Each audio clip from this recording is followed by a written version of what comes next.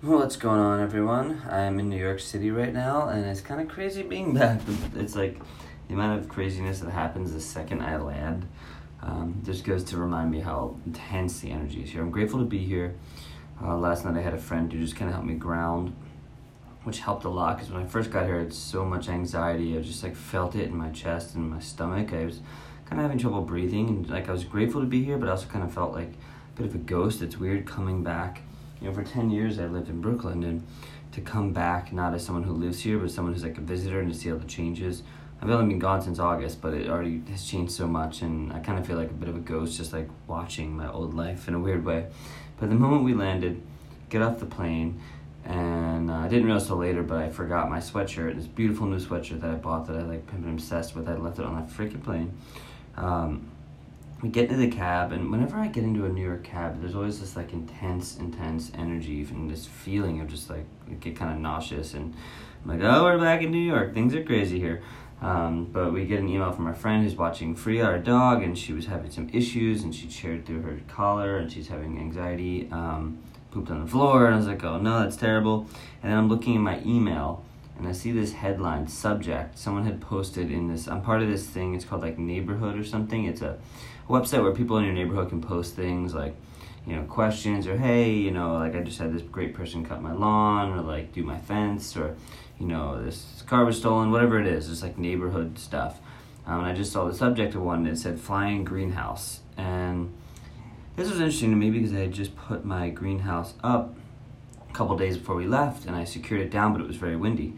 So I click on it, and it says, has someone lost a brand new greenhouse, gone with the wind? It's sitting in your neighbor's lawn between their cars. And of course it was my greenhouse, and I was like, oh my god, I bought this $200 greenhouse, and it flew out of my yard. Thank god no plants were in it yet, but it freaking flew away. So luckily our neighbor found it, which is super absurd. So I went about the day, kind of got prepped, got settled here. We're staying in a really cool spot in Williamsburg. Went to my friend's house to prep for the shoot. I'm actually staying in the building we'll be shooting, so it's just extra super easy for me. I kind of rigged it so I barely had to ever leave this 5-block radius. There's a market right by. So we're doing some really cool shooting today, kind of doing some stuff. So some branded work, some other just personal work. Mike and I just getting together, filming a bunch of videos, cramming in as much as we can while I'm here.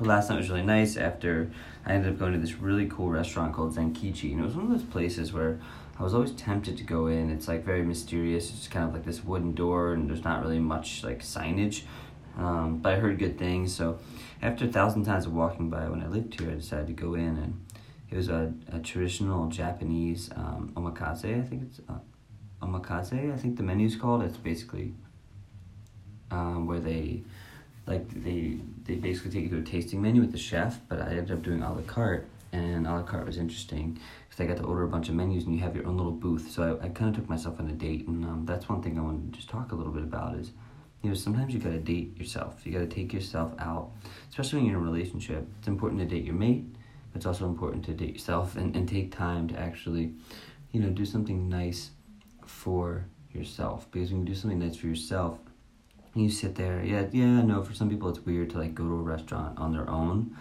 but to be completely honest, I think there's something really special about it, because you actually have this opportunity to just be there with yourself and put your phone down, put your phone away, just sit there and think about how you're feeling. What are you going through? What do you want to order?